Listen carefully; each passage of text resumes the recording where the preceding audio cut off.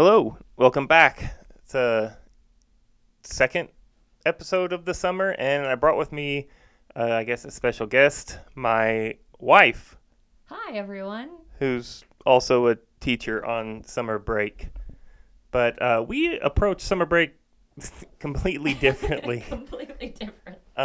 I we were just speaking with some former students the other day, a friend, and it came to my attention that in coming up on my 17th year of teaching, I've never worked a summer job.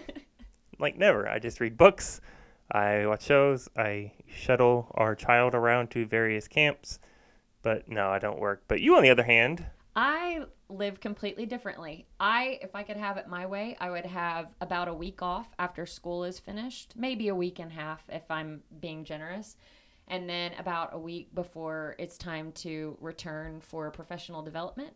And then I'm pretty much good. but I that's like to work all break long. but that's not always been the case. You used to, like, as soon as school was out, start working, Yes, I and then used to. up And until we had to go back to professional development. yes, It's and only been in the last 2 years that yeah, you've that come I've up with. actually had like the full breaks. And last summer, I worked all the way up until school started, and I just started off a little bit exhausted. I mean, I was ready to see students, but I just didn't give myself time to stop. So I learned from that and planned my summer accordingly. But this is actually the first summer that I feel like I've actually taken a break. And what I mean by that is I'm still going and working camps for the majority of the summer, but I'm actually not reading or studying or doing anything that is school related. Theater related. She is a Theater theater related. teacher. I'm not reading a bunch of plays. We're I'm reading for pleasure only. Yeah, we're just hanging out some big old books about some time traveling Scottish woman. I Yeah, don't know. Outlander, that whole series. Yeah, that one. Sure. I don't know. I just finished a Star Wars book, so I can't Yeah. complain.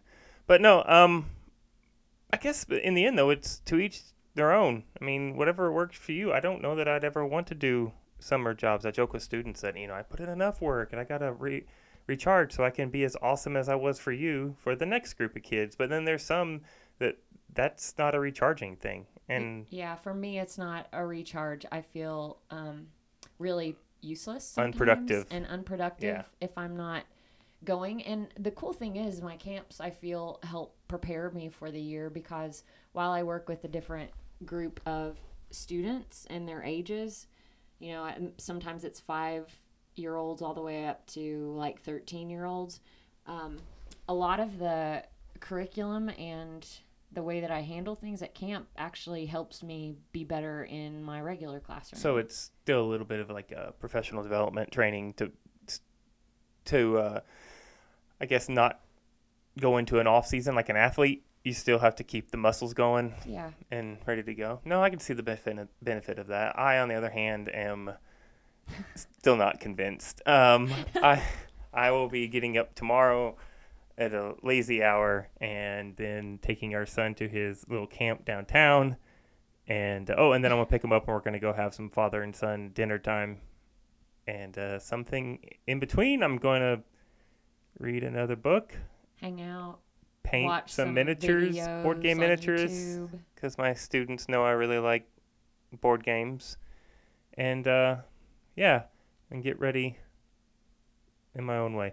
What do we have left coming up? We've got another little trip maybe, and finish up some camps. Dog sitting. Oh yeah, yeah, she's getting the opportunity to dog sit here soon, so Very excited. that'll Go be eat some good food at some restaurants we want to try. yeah, and His birthday. and our anniversary is coming up, so Anniversary, yeah. but that's always his birthday and our anniversary kind of signals the end of the summer. But if I'm being honest, it's been a good summer. No matter how you use it to recuperate, but no, I've enjoyed it. And birthdays and anniversary always signals it's coming to an end. But I hope you are going to be able to enjoy whatever time you have left. I thank my wife for coming and chatting with me for a little bit.